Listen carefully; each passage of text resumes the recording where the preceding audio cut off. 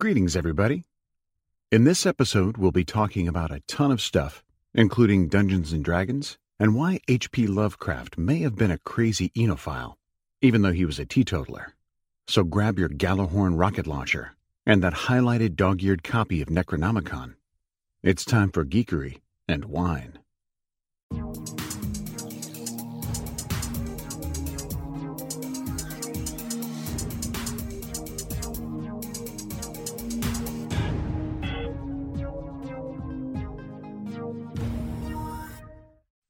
This week, Destiny, Tremo, and the Supergirls. The Geek Side. It all starts with a mysterious box in the mail. My college roommate, dear friend, and the best man in my wedding, a wedding that had fairly recently celebrated its 20th anniversary, said that he had checked with my wife to see if it was okay, and now had sent me something. What was that something? I asked. The answer may surprise you. An Xbox One. What? Thousands of fur-clad barbarians on horseback charging across the snowy tundra fill my mindscape. Battle, conquest, victory, roar. Well, that and feeling sweaty and awkward in a polyester tux in college choir, singing Verdi's Dies Irae. Dude, that is huge, I said. Wait, my wife really okayed this? Hang on.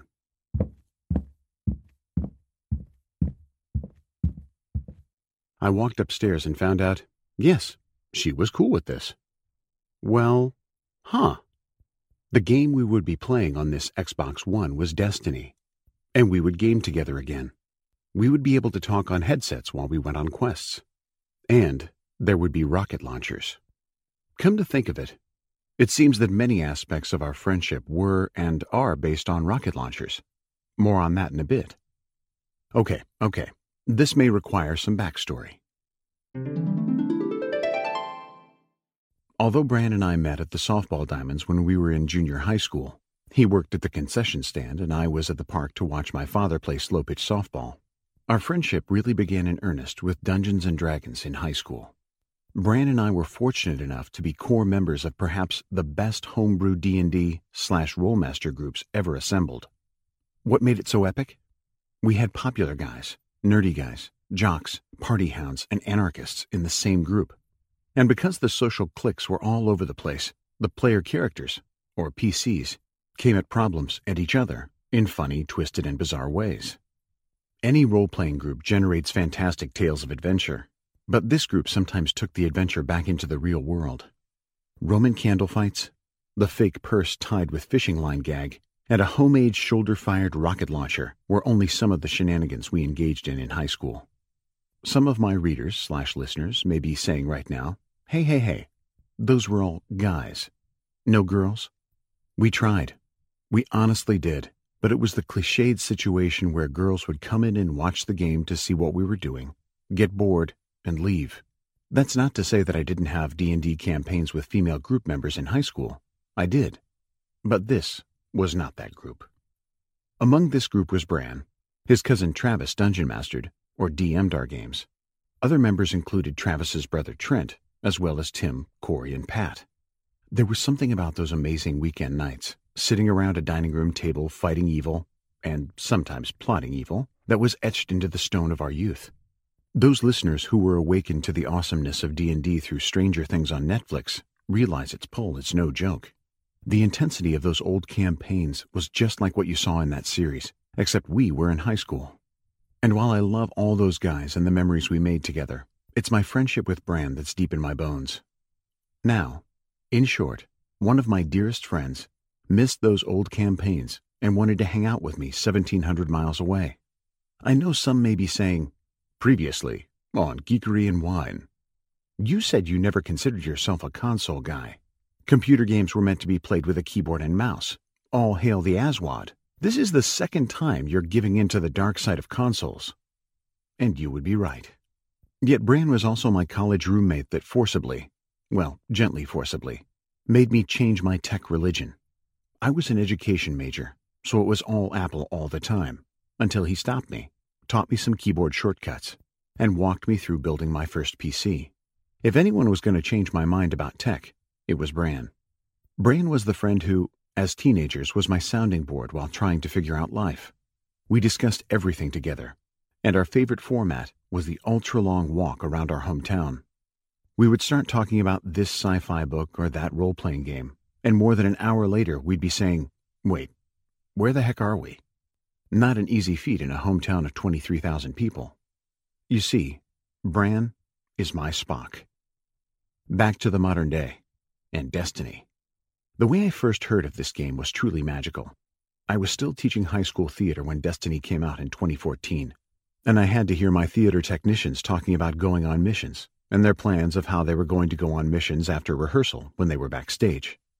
It didn't apply to me at the time, so I just thought, meh, another massive multiplayer online world. So it kept building in my consciousness. By the time I got the game in the Xbox One, Brandon had purchased Destiny on sale with all the expansion packs. It was awesome. And it seemed like every free moment I had, I was texting him, "Got time for a mission?" As a strange aside, texting one of your best friends about gaming late at night or early in the morning is odd to say the least. You find yourself getting ready to send a text like, "You awake?" and wondering, wait a minute, is this the video game equivalent of a booty call? About Destiny, first released September 9th, 2014.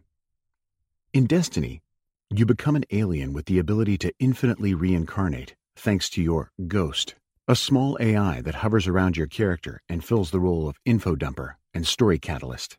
Explainer-in-chief might be another nice way of putting it. Originally, Game of Thrones actor Peter Dinklage was the voice actor for Ghost, but I guess many found him to be a bit dry and uninspiring, and between the alpha and beta release of Destiny, he was gone.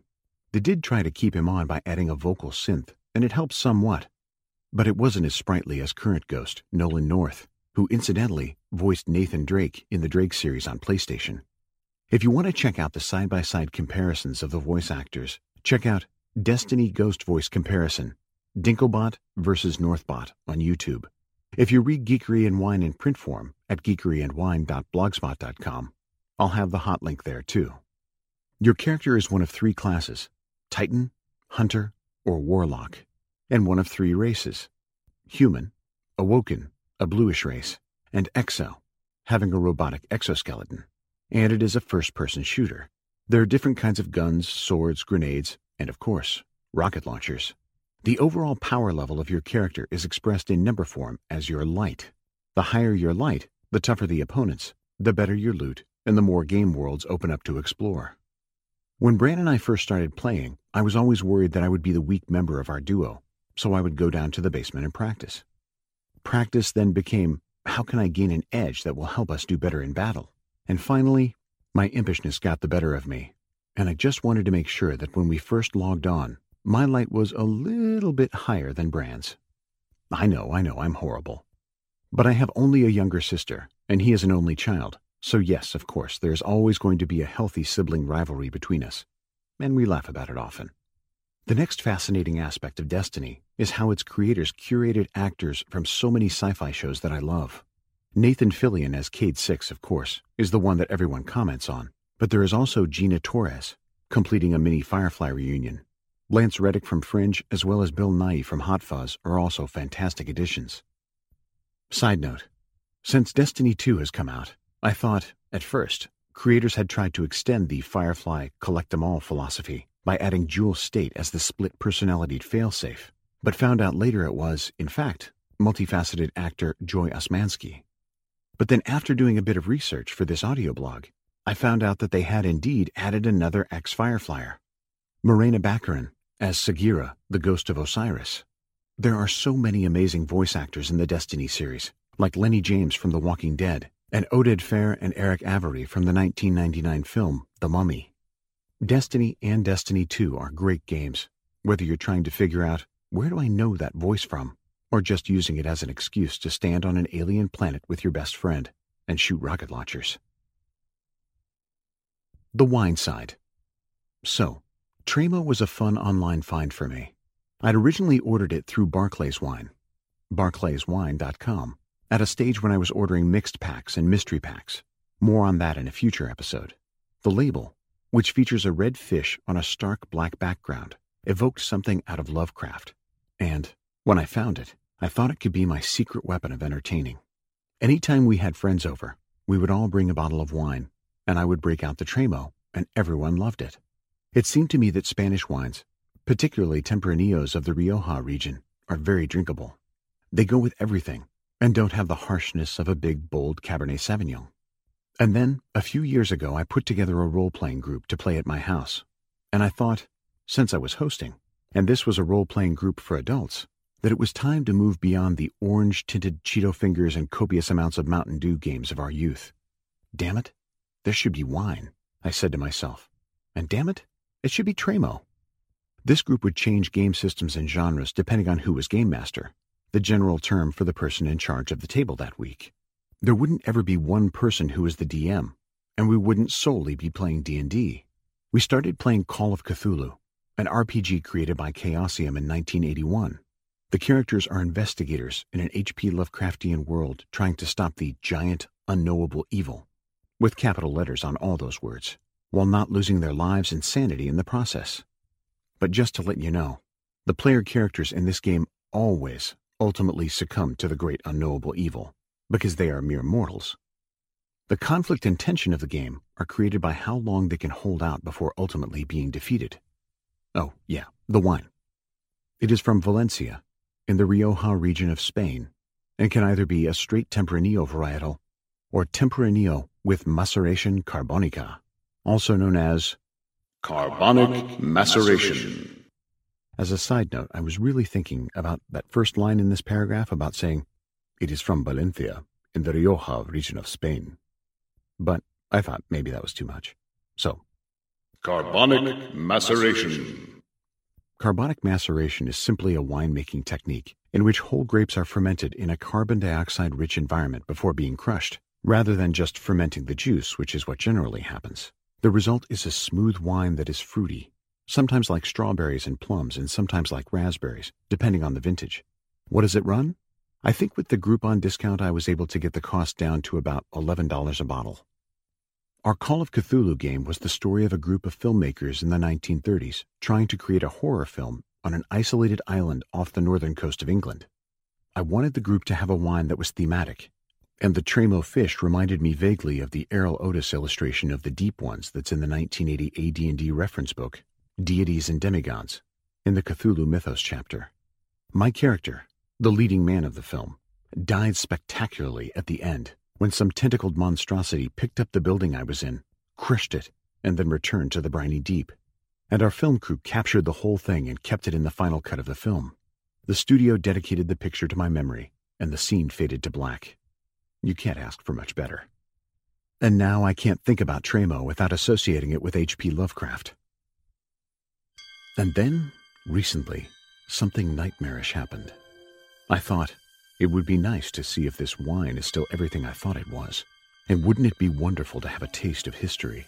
Alas, much like the Lovecraftian imagery that I associated with this wine, it now appears to be gone. Was it the faintest figment of my heated imagination? Groupons were purchased and unable to be redeemed. The site said that this newly purchased voucher was expired. Going to the Bodegas Alegre website, Tremo is not listed as a wine they produce. It's as though it doesn't exist. It never had existed. The mad sommelier, Abdul Al-Hazred, put his tasting notes upon it, and now it is utterly gone. Only trace images of bottles past are on the web. Astur the Unspeakable has bought the last case for his ski vacation with Nyarlathotep at the Mountains of Madness. Okay, let's tap the brakes here. How did it all end up? The Groupon I found from Wine Insiders on Tremo just needed a moment with their customer service department. There was even a section in the FAQ for a specific email to send messages to if one got an expired message on a recently purchased Groupon. They were delightful to deal with. Check them out at wineinsiders.com. Audio Goodness, The Supergirls.